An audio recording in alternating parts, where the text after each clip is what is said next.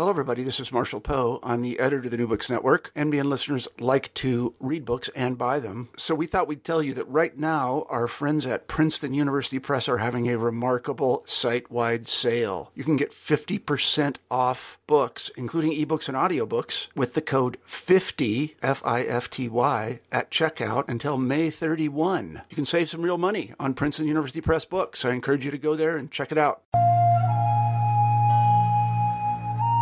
Chun-Fang Yu's new book, Passing the Light, The Incense-Light Community and Buddhist Nuns in Contemporary Taiwan, published by the University of Hawaii Press in 2013, focuses on a community of nuns in Taiwan founded in the early 1980s and discusses the appearance and development of this community within the context of rapidly changing social and economic circumstances in Taiwan during the last half of the 20th century. Based on extensive fieldwork and numerous interviews conducted between the mid-1990s and 2013, Yu provides the reader with a vivid picture of daily life in the seminary and a close examination of the Buddhist education classes for lay people taught by the nuns. Along the way, she explores the appearance of Buddhist seminaries in China during the Qing and Republican periods, the transformation of Taiwanese nuns from individuals devoted to Buddhist ritual and personal salvation into religious teachers of the Buddhist laity, the changing demographics of the Taiwanese Buddhist nunnery, and the development of curricula that incorporate both traditional Buddhist subjects and secular ones. Through Yu's detailed presentations of the instructional materials used to educate both nuns and lay people, the reader begins to understand the vision that informed the activities of the incense-light community, as well as the way in which this particular community of nuns dealt with modernization and its concomitant challenges to traditional Buddhist education, practice, and belief. However, perhaps the most compelling aspect of this work is its ability to draw the reader into the lives of individual nuns and the complex social realities of life as a Taiwanese nun during the past half-century. This book will be of particular interest to those researching or interested in issues of Buddhist modernization, Buddhist and Chinese views of gender, female monasticism, and Buddhist education. I hope you enjoyed the interview. Hello, listeners, and welcome back to New Books in Buddhist Studies. I'm Luke Thompson, the host of the channel. Today we'll be speaking with Chun-Fang Yu about her new book, Passing the Light, The Incense-Light Community and Buddhist Nuns in Contemporary Taiwan, published by the University of Hawaii Press in 2013. It's part of the University of Hawaii Topics in Contemporary Buddhism series. Chun-Fang Yu is Shen-Yen Professor Emerita of Chinese Buddhism at Columbia University and Professor Emerita in the Department of Religion at Rutgers. Chun-Fang Yu, welcome to the show. Yeah, thank you. Thank you very much, Luke. Yes. Thanks so much for joining us today. I really enjoyed the book, and I hope that those of our listeners who have not read the book yet will do so after hearing the interview. So, Professor Yu, I was wondering if you could begin the interview by telling us a bit about yourself, where you were born and or grew up, how you came to the study of Buddhism, and the study of China and Taiwan. Also, any important influences in your life, for example, mentors or academic advisors who shaped you? Yes. I was born in China, in mainland China, and my parents left with us, left China, went to Taiwan in 1949. So I attended elementary school, middle school, and college in Taiwan. I majored in English literature, actually. And I came to America. Originally, I was planning, to study comparative literature, actually, and go back to Taiwan to teach English literature. Because in those days, there was really no department of religion, nor were there any courses on religion in Taiwan. But I was always very interested in religion, particularly, Chinese religious traditions such as Taoism and Buddhism. But I learned them by taking courses in Chinese history and Chinese literature. So after I received my MA degree from Smith College, I happened to have a chance to find a summer job teaching, actually working as a TA at Columbia teaching Chinese Mandarin. Oh. And I've discovered, actually, there's religion, there's a department of religion, and you can actually get a PhD in religion. So I was very excited, and I decided, switch my direction of my research, and started studying at Columbia.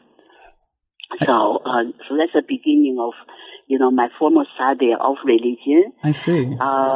And now, of course, I decided to specialize on Buddhism. Mm-hmm. My interest in Buddhism actually is connected with my grandmother. I grew up with my maternal grandmother, and she was a very pious Buddhist. So she, she's actually a believer of Guan Yin. And so she introduced me to stories about Guan Yin, like Princess Miao Shan, for instance. I heard from her, when I was about 6 years old. Oh, wow.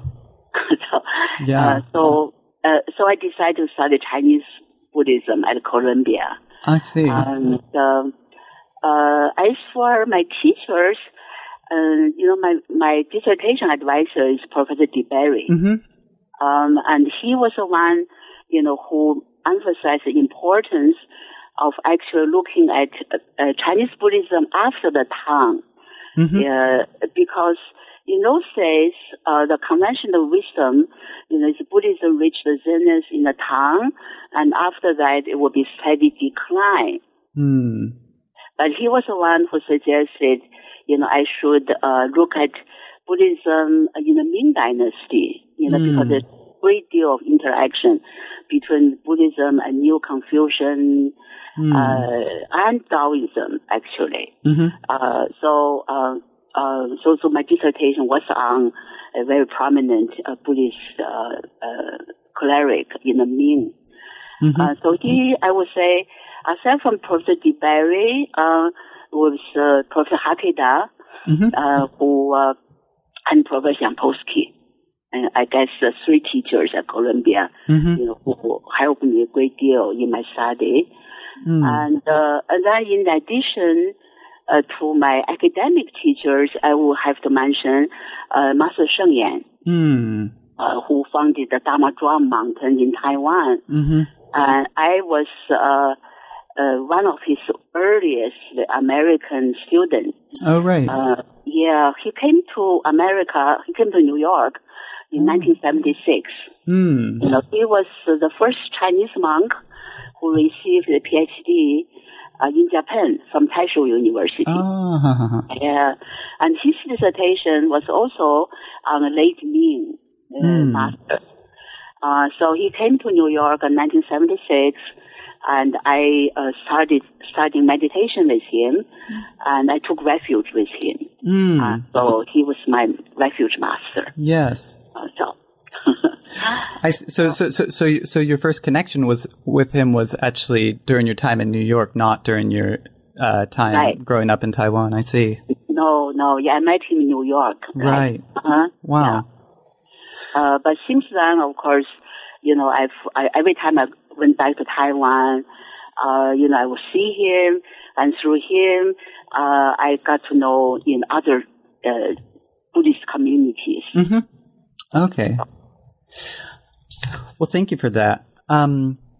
Now, as listeners familiar with your work will know, much of your previous writings are concerned with Ming period Buddhism, as you just mentioned, and also with the career of the Bodhisattva Kuan Yin in China.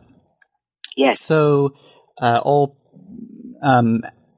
so seeing that this is the case, how did you come to write a book on nuns in contemporary Taiwan? Yes.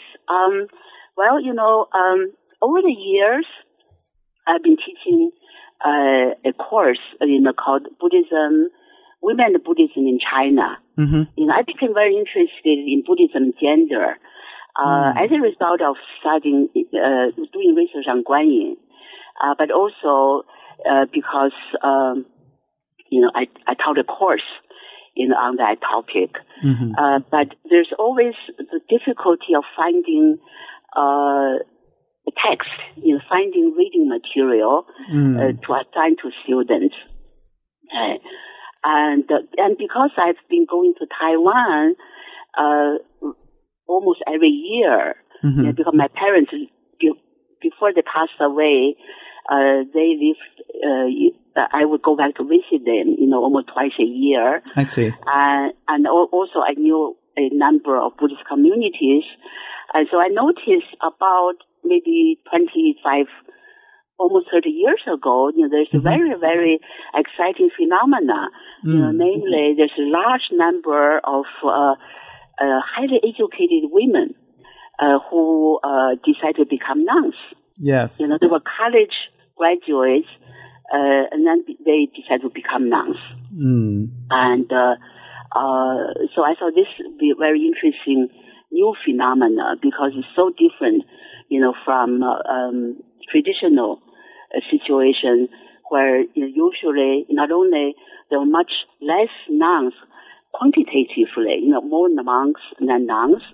Also, nuns tend to be less educated and less. They had less, power. Whereas in Taiwan, it's just opposite. There's the proportions. Some say 4-to-1. 4 nuns to 1 monk, and then many of them, like 85-80%, were college graduates. So this is very unprecedented phenomena. So I just decided, since I have the chance, to do some field work, it would be good for me to look into it. Yeah. So that's how it started. I see. So then your first day at the Incense Light community was in 1995, but you're saying that long before that you had already begun looking into the phenomenon of this sort of resurgence or rise of Taiwanese nuns. Well, I've always been interested in women in Chinese Buddhism, both nuns and lay women. Yes. But the decision to study contemporary Taiwanese nuns actually came by chance, because in 1995, while I was doing research on Guanyin actually. On the previous book. Sure. And I was invited by various Buddhist communities and Buddhist seminaries to give intensive courses on how to study Chinese Buddhism. So I was introduced to the Xiangguang community by a nun, who is member of that community, who happened to attend an intensive course I gave elsewhere. So she invited me to go to her home temple and give a series of lectures. I think 2 weeks actually. So that's how I first met them. Okay. And so during that time, I found there's a very small community, less than 100. So very different from the other large Buddhist communities like Buddha Light or Dharma Drum. Right? And another characteristic is that there's single sex. They're all nuns, whereas the other Buddhist communities have both monks and nuns. Yes, I see. So, right. Okay, well, thank you. So moving on to the content of the book itself, in the introduction you set out the questions that guide your study. There seem to be 3 sets of questions here. One concerns the motives behind any given nun's decision to enter the Buddhist monastic order. Yes. A second set of questions concerns the actual education of the nun and the activities undertaken by nuns. Right. And near the end of the introduction, you note that while claiming to inherit the Chinese Buddhist tradition, Taiwanese are also remaking it. So there's a certain comparative aspect here, comparing what they're doing now to what has come before. Right. And then a third set of questions, it seems to me, seeks to place the resurgence of female Buddhist monasticism in Taiwan in the larger social context and understand the reasons for this resurgence. Also in the introduction, you provide a synopsis of views of Buddhist nuns throughout Chinese history, focusing on the only two collections of nuns' biographies to have been written, one in 516 and the other one in the first half of the 20th century. Right. And then you also cover portrayals of nuns in Chinese literature, showing that they were often depicted as immoral and that their motives for becoming nuns were usually attributed to poverty, chronic illness, or failure to find a husband or a satisfying romantic relationship. And then in the second half of the introduction, you bring us up to the 20th century and the present, noting the rise of humanistic Buddhism, the rise in the number of females in Taiwan who are becoming monastics, and the changing demographics in the Taiwanese nunnery.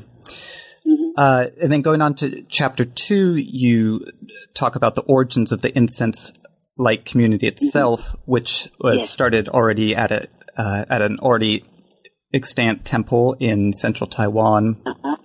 Right. And you also give the biographical sketches of sort of three of the figures central to the founding of the temple. And then the chapter ends with these sort of disagreements between Xinzhi and Wu Yin and the former's departure in 1990. So I was wondering if for our listeners you could briefly describe the founding of the community, beginning with Xinzhi's arrival there in 1974, and if you could discuss some of the issues central to the development of the community, such as the tension between the villagers and the nuns, and between different approaches to the education of nuns. Yes, yeah. This community is their headquarters. Even today, is located in the mountains, in outside Jiayi, which is in the central part of Taiwan. And it's called the Xiangguang Temple, or Xiangguang Si. Now, like a number of other temples, originally this is called a local temple. Namely, there is a temple established by the local villagers, and it's not Buddhist. They would they worship called Guan Yin Ma. Now Guan Yin Ma is like a local popular understanding of Guan Yin, regarding not as a bodhisattva, but as a goddess. So similar to Mazu and to other goddesses. Yes. But after 1948, when a large number of mainland Chinese Buddhists came to Taiwan, there's very often these local temples, became transformed into Buddhist temples. What happened is that local villagers, would invite a monk or nun, to be in charge. But they still, carry out their regular religious practices, namely to, come over to offer incense, every 1st and 15th of the month.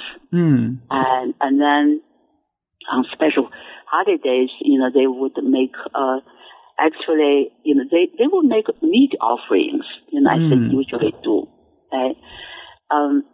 So originally, I think that when the villagers invited Xinzhi to come, they thought she would simply be a caretaker, and they would continue to perform their regular, traditional practices. Right. Yeah. However, because Xinzhi was already a friend of Wu Yin, and Wu Yin is more educated. She finished her Buddhist seminary in Taipei, And then she also went abroad, and she came to Hawaii, and she learned English whenever in Hawaii. And actually, originally she wanted to continue getting a master's degree. But because of other events, she had to go back to Taiwan. But prior to that, she already had a BA degree, from the Taiwan University. So Xianzhi invited her to take over. And Wu Yin, by that time, when she came, there's already a number of college graduates who wanted to become nuns. So you have this kind of convergence of causes. You have the change of leadership, Wu Yin, who is herself educated, and then the influx of a number of young college women graduates who want to become nuns.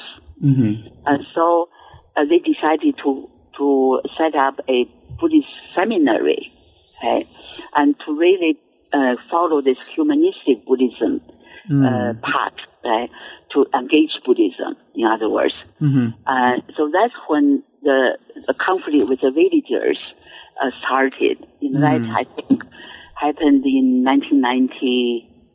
I forgot, in a few years before I went. In the 1990s. Yes. Oh, yeah. So eventually, it was resolved. Yes. But for a while, it was quite tense. I see. Okay. So this was the conflict concerning building a new building in front of the old one, yes. Right? Right, yeah. So what happened is the new building is totally very, very modern. It has absolutely no, no traditional decor. It's gray cement. Actually, later on I found out, it's very much inspired by the architecture of Japanese New Religion. Yeah, like Soka Gakkai, for instance. Yes. Or Risho Koseki. And it doesn't look like a temple. It's just very, very, very grand, but devoid of any kind of garish, the colorful decoration and so on. And so their activity, the nuns' activity, it concentrates on the front side, the front side hall. The back is just very, very traditional, local temple. Okay? And the villagers continue to offer incense and so on there, in the back. So there's a spatial division. And the villagers would never set step on the front hall. Yeah, so you sort of have your humanistic Buddhism in the front hall, and your sort of more traditional sort of Taiwanese religious practices in the back. I see. Yes. Yeah. So, could you sort of round out the discussion of Chapter 2 by just mentioning the for listeners who haven't read the book, the Xianzhi, departure? Right. Yes. There was right. Yes. Basically, the differences between the two is Wu Yin and her nuns, the young nuns who joined when the college graduates. There's a group, particularly the three of them who played a leadership role among the new entrants. First of all, Wu Yin, I think even now, it's very, very, her leadership style, is very, very democratic. And I was so much struck, when I went there. They always have meetings before any major decision. All the community will get together and they will discuss, what they should do. And some of the meetings will last 2 hours. Wow. And so she really want to push this follow the humanistic Buddhism path, namely that they should be, engaged in in public service, teaching, eventually the establishment of Buddhist study classes, which are the classes open to the public free of charge, teaching them about Buddhism. And that was her idea, and also very much supported by the young nuns. While Xinzhi, on the other hand, is very traditional. Her idea is that they should be studying. First of all, she's a firm believer, very fervent devotee of Lotus Sutra. She believes that Lotus Sutra represents, the highest truth of Buddhism, and you should chant it, you should memorize it, and also, chanting Buddha's name. And not so much, all these activities, because Xinzhi felt, that is diversion, that would draw you away from your personal. So already there was tension, because of different approaches. I think things came to a head, because at the suggestion of some of the young nuns, they started to invite outside specialists, teach them about, management, about psychology, social work, and so on and so forth. So outside just secular, some are Chinese, some are American actually, scholars who come to teach them, how to run the community in a modern, using modern, management techniques. Okay, so I think that that really, made Xinzhi become very, very angry. Yes, thinking that they have gone totally, became very worldly. Yes. So she resigned and she went back to Kaohsiung, where she originally came from, and she had her own place. She continued her own way of teaching there. Well, it sounds like the differences between them are split a bit along one of the along the lines of one of the central issues of the book that you discuss, which is the distinction between a view of nuns as engaged solely in sort of personal religious practice and nuns as religious teachers. So I wanted to move on to chapter 3 now, in which you focus on Wu Yin more or less exclusively and introduce us to her. She's the woman who, the nun who took over the position of abbess in 1980 and who continues to be abbess, correct? Yes, she's still, she continues to be. Right. And you note that, like many in Taiwan, she grew up without any contact with Buddhism, her first encounter being when she was 16. And like a number of nuns to whom you introduce us, her initial attraction to Buddhism was based on an emotionally charged impression rather than an interest in Buddhist thought or philosophy. Yes. Though you also mentioned that she was attracted to the idea of being able to study so much and not have to worry about the household duties that Taiwanese women of her generation were expected to shoulder or perform. And also you note that while Wu Yin never identified as feminist, in many ways she held a number of views found in certain strains of feminism. So I was wondering if you could speak about Wu Yin's formative years, her views of women, her view of education, and her disconcerting realization after 11 years as a nun that Buddhist nuns were encouraged to engage in self-cultivation but not to become teachers. She always talked about how growing up, she was very much struck by the, kind of the discrimination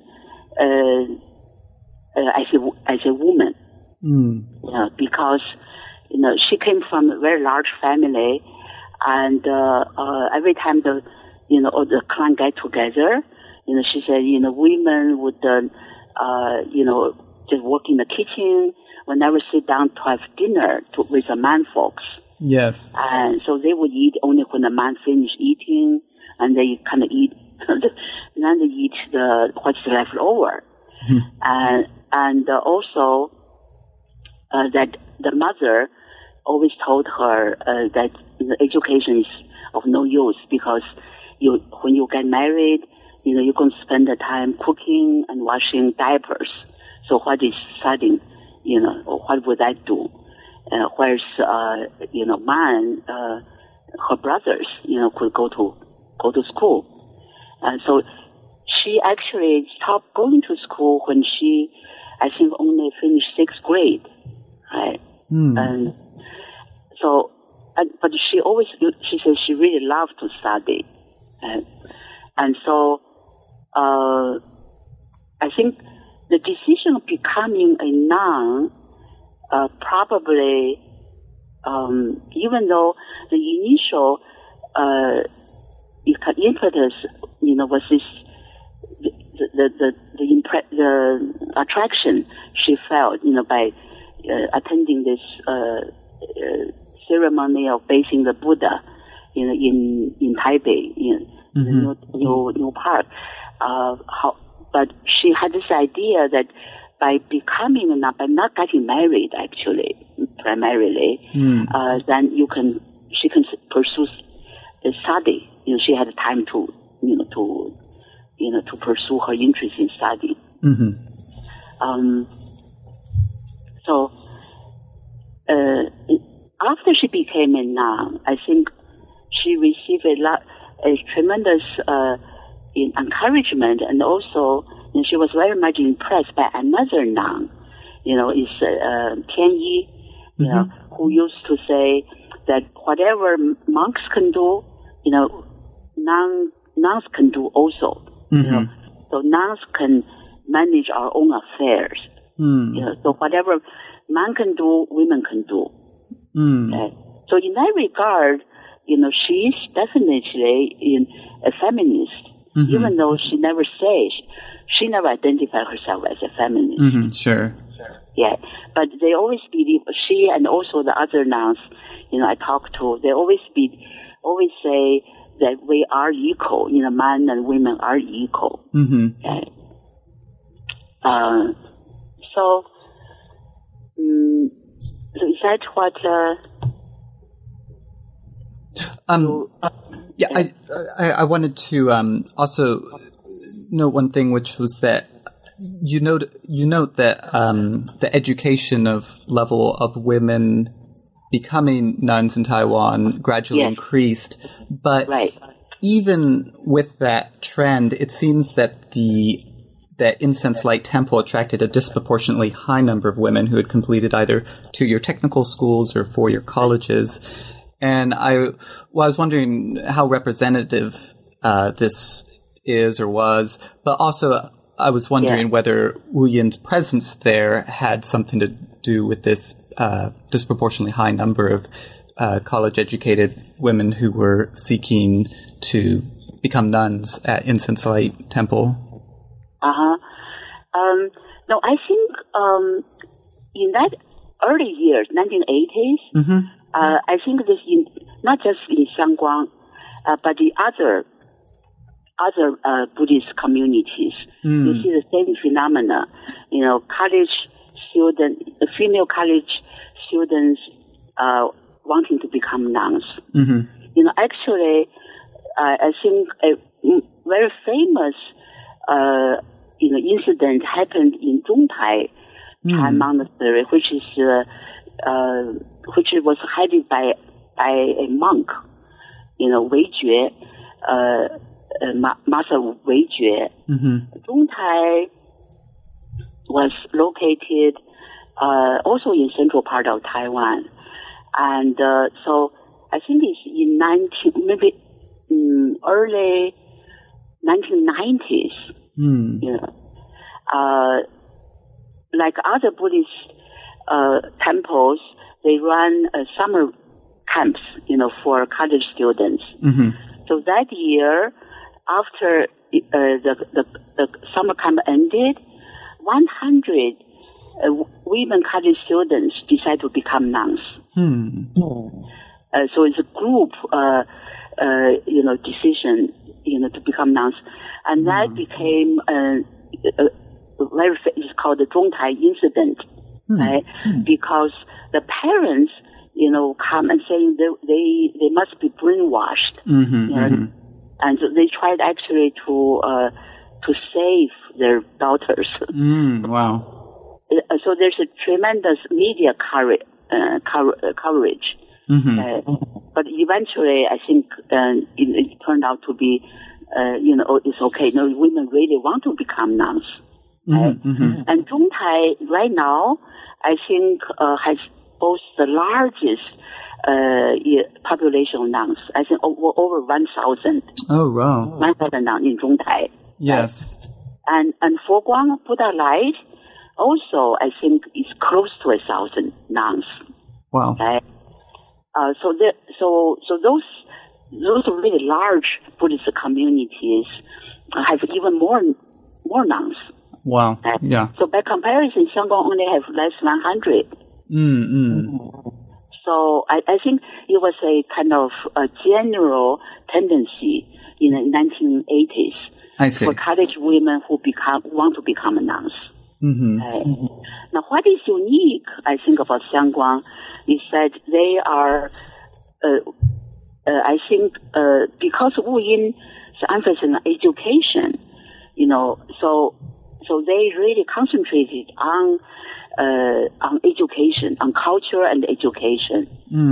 So they started teaching public Buddhist study classes. Right. They were the first ones, who started to offer instructions about Buddhism in such a systematic manner. Yes. Because it's modeled upon high school. It's 16 weeks. You meet once a week for 3 hours, and there's elementary, intermediate, and advanced classes. Yes. Each level ran for 1 year. Okay. So now I think other Buddhist communities also start offering something similar, but not as systematic, because they were the ones who also compiled their textbooks. So textbooks, and they also, assign students homework, and exams, midterm exam, final exam, graduation, and extracurricular activities, competition of cooking, or also physical, exercise, sport competition and so on. So the model is really high school. Yet they teach them about Buddhism. And then they also have publishing presses. They publish regularly a journal, and also they have their own publishing presses, which publish books. So I think in Taiwan they are famous, for the educational and the cultural activities. I see. Yeah. Okay. Yeah. I'm sorry. Right. Okay. They also have a very, very advanced library kind of information system. Right. Yeah. So. Okay. So, thank you for that. I want to ask you a bit more about the specifically about the adult education classes that you discuss in Chapter 5. But just before that, I wanted to discuss the rise of Buddhist college Buddhist study societies, because these seem to be sort of the framework out of which a lot of people who end up as nuns at Incense Light. This is sort of the context out of which they come. So in Chapter 4, you discuss the social and economic trends against which the growth of the incense-like community must be understood, and the religious renaissance in Taiwan that began in the 1980s, and the focus of the chapter is these college Buddhist studies societies. So I was wondering if you could tell our listeners a bit about the what these college Buddhist studies societies were and where they came from. And also, another thing that you discuss in this chapter is you discuss some of the sort of socioeconomic reasons that becoming a nun became an increasingly attractive option for Taiwanese women from, say, the 1970s on, and also why this occupation lost some of its stigma. Right.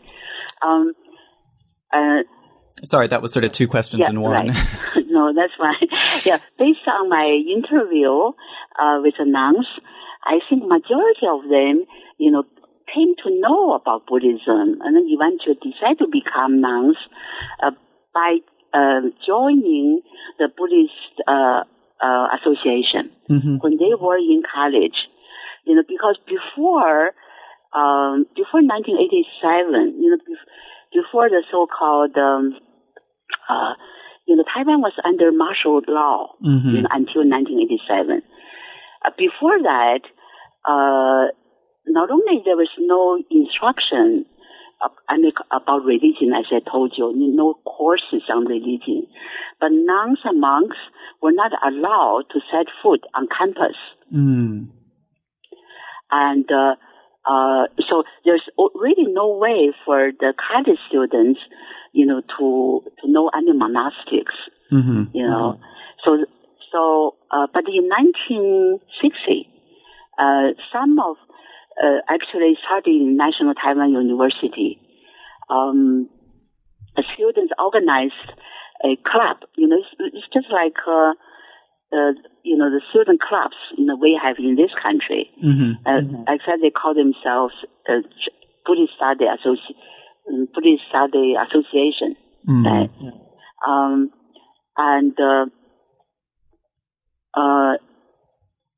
Once the Taiwan University established, the other colleges also followed. I see. Right. Now, the reason why this first Buddhist association could get established on campus was due to the effort of a layman. His name is Zhou Xuande. I really credit the two laymen. One is Zhou Xuande in Taipei. The other one is Li Bingnan in Taichung.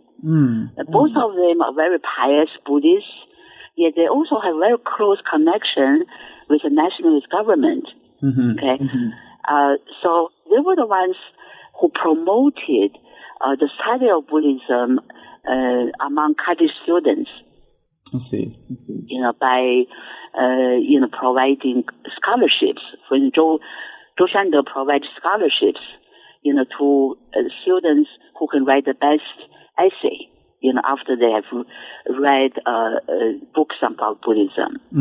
And he also founded a journal called Torch of Wisdom, which is still ongoing even today. And the students can have their articles published.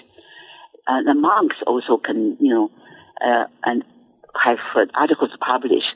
So this way, college students get to know about Buddhism. Then, they organize field trips so they can go out, go away from the campus and visit temples. And so that is a very, very important, kind of the path, how they get to know about Buddhism, and when some of them decided, to join, to become members. As for why so many women, become nuns, then I think we have to look into the economic situation of Taiwan. Because from the 1980, 1990, Taiwan became one of the four little dragons, I think, together with Korea, Singapore, and Taiwan. South Korea? Singapore. Yeah, Korea. Yes, Korea, Taiwan. Singapore and Hong Kong? Hong Kong, right? So there's the economic development, and together with that, many colleges, new colleges, were gradually established. When I was in college in Taiwan, you can count the number of colleges with your two hands. Oh, wow. Yeah, but now there are several hundreds. Yeah. The latest, I think someone told me there are 500. Wow. Okay. So the increase the number of colleges made more women to be able to go to college. Mm-hmm. Now, once they graduate from college, many of them found jobs. So you have increase of professional women, right? And then some of them, do not get married, because once they're economically independent, then marriage became a choice. Yeah, I see. Right? You don't have to get married.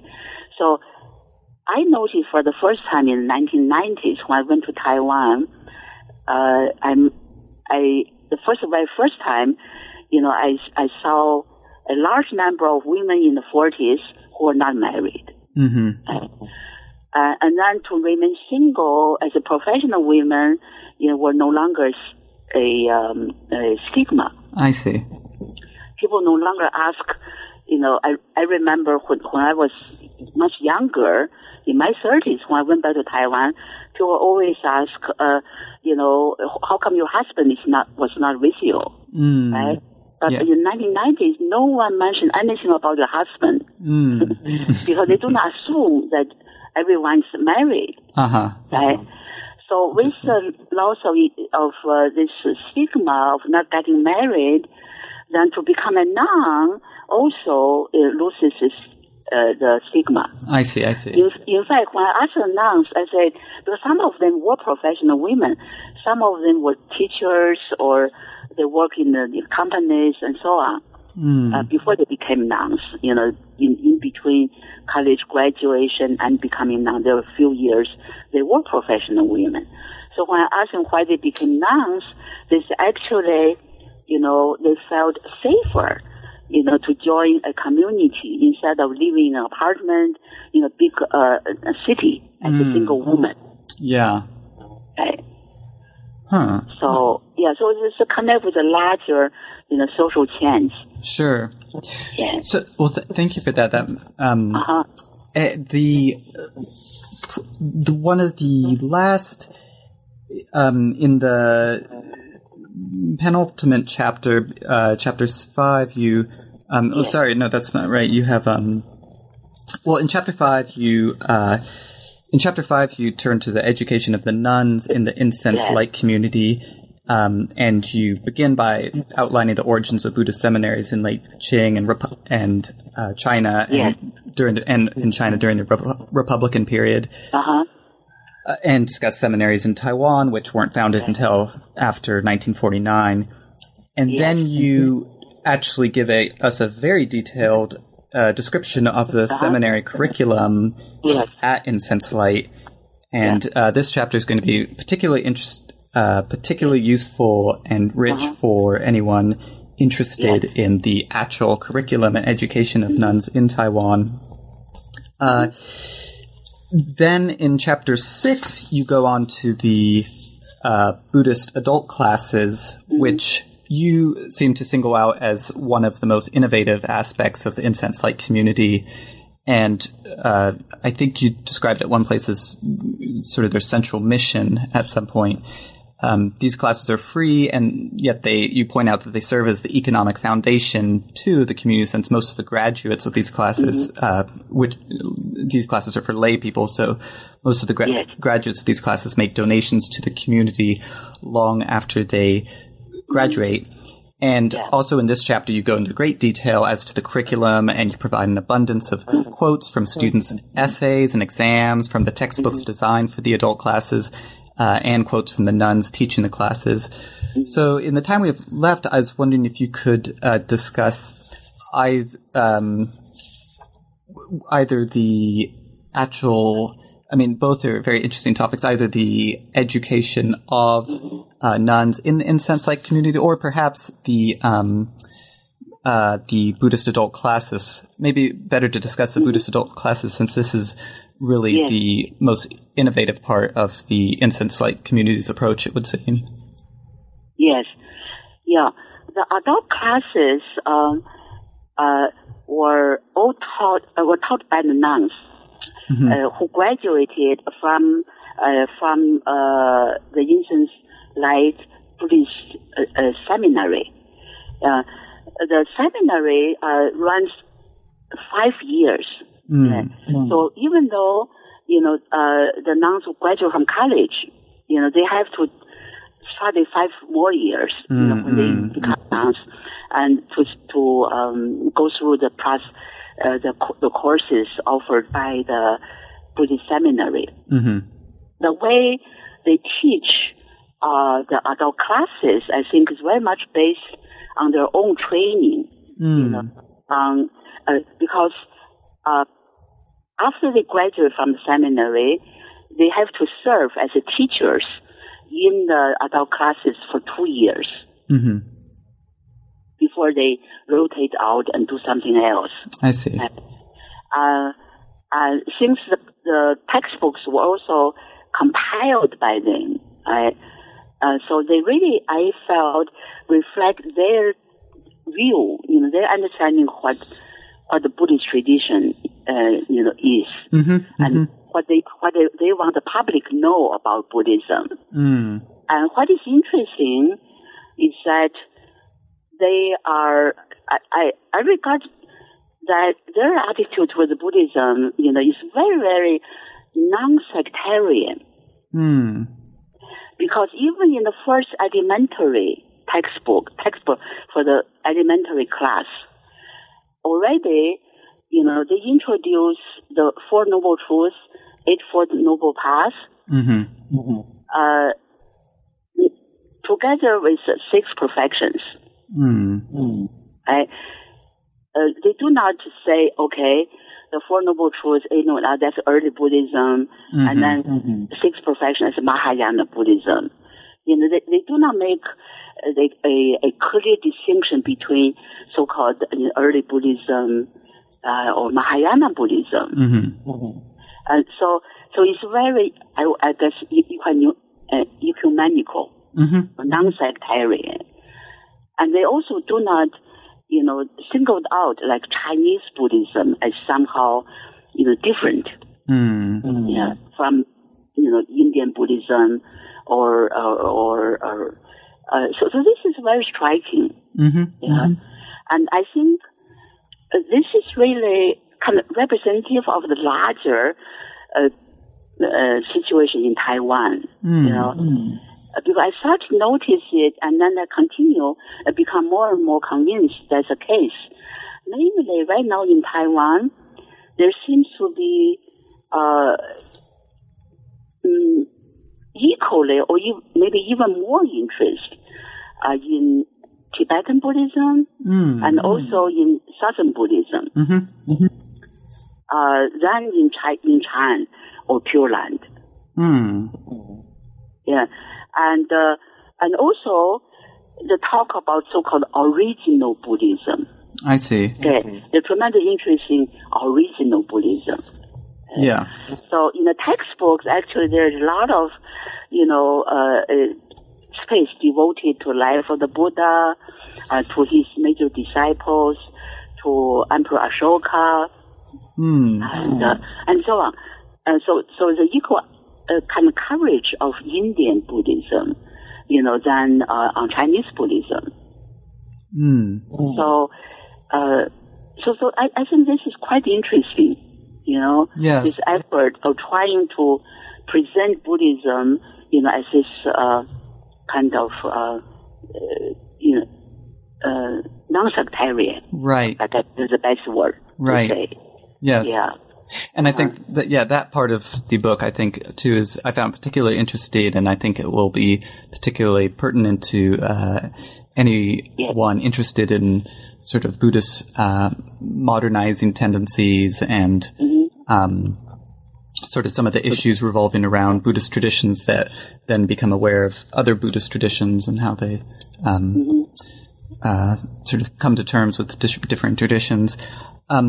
We've taken up a lot of your time, and I want to thank you. Thank you. Right. No, apparently you read my book very carefully. No. So all the questions are very, very nice, very good, very nicely put. Oh, thank you. So as the last question, I wanted to ask if there's anything that you're working on right now. This book was only just published recently, so I hope you're taking a rest for the time being. But is there anything in your future, in your immediate future, research-wise, or? Okay. Off and on, I have been interested in the so-called the creation of Chinese Buddhist pantheon. Namely, very often the Chinese Buddhists kind of concentrate on certain bodhisattvas and put them together to worship. For instance, Kshitigarbha, Dizang, it was very important in China, but it was not so important in India, right, or in Tibet. And then there's an interesting phenomena. As early as the 7th century, the Chinese Buddhists start to worship Dizang or Kshitigarbha together with Guan Yin. The two really have no scriptural basis. Yet they were worshipped as a pair. Yes. So I there's a lot of evidence in sculpture of the two, sculpted their side by side. Yes. Or particularly in Sichuan. So I was interested in that. I've written articles and gave talks about that. So that is a ongoing interest. But more recently, I've been thinking that it's still kind of preliminary, but I think more and more I head towards this direction.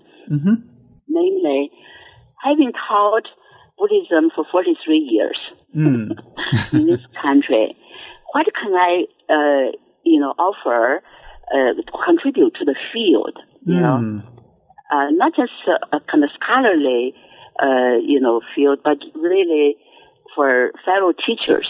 Yes. Right? So I thought maybe if I write a textbook, on Chinese Buddhism, right now we don't have any. That's right. We don't. the only one we have were either too old, written about 50, 60 years ago, right, or they were too specialized, like Eric Searchers, which actually end in 6 dynasties, didn't go even further.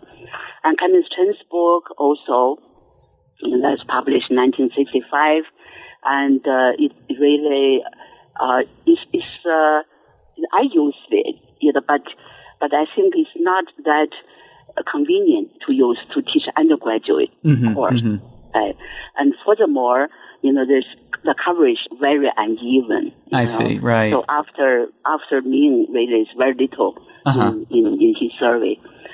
So I thought maybe, even though it's a big challenge because my writing is up until now is very, very different, from writing a textbook. It requires different skill, right? Different, approach.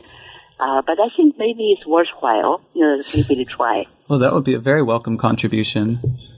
All right. Well, I thank you so much for speaking with us today. Well, thank you. No. Thank you for giving me time. No, not at all. The pleasure was mine. So you've been listening to New Books in Buddhist Studies. Thanks for listening, and we'll see you next time.